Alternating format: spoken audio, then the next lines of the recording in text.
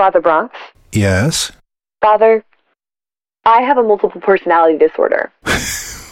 What? Not clinically, but like metaphorically. Maddie, what are you talking about? I become a different person depending on what the world puts in front of me. Okay. What's the world putting in front of you? Like French fries.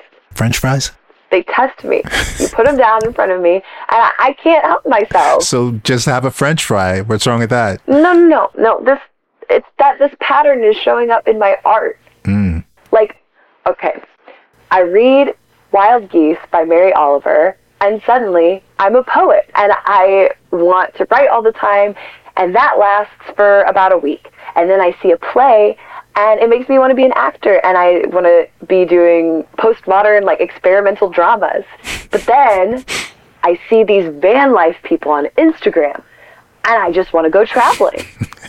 But then I see a $3 tomato out of season, and I want to go home and start a garden and fix food disparity and save the world. And it's honestly, I feel like I've got like no individuality, no focus.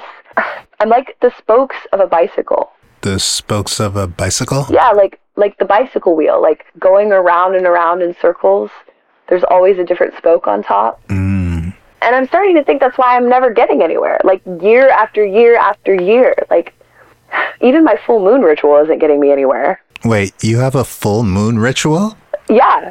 Like every full moon, I sit on my meditation cushion. I get my crystals going. I burn some Palo Santo. I pull out my tarot cards, and I keep looking for the Emperor card. What's the Emperor card? The Emperor card is discipline and focus and taking your life by the reins. What card do you keep getting instead? I get the Wheel of Fortune card. Is that bad? No, actually, it generally means good luck. But for me, it's kind of become this symbol of like endless opportunities and options. And that is the problem. I want to become the person that sticks to one thing. Like the Polaris star you always talk about. If I keep doing it this way, my art is going to suffer. I know that my audience feels it. They can tell I'm not being authentic. They can tell that I'm not committed. Father, what do you call a person who behaves like this?